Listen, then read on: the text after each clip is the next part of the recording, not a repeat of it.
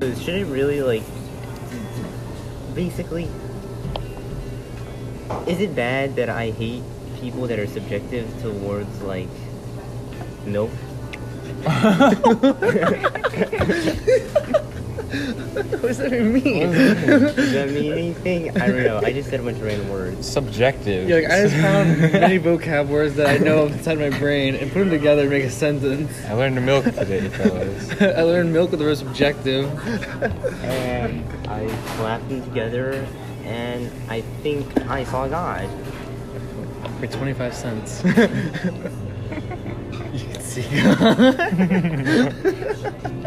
A gallon of milk will get you 1 hour with God every day. Yeah, it's like a chug jug. I Just without the swear, like, when they had Milkman here.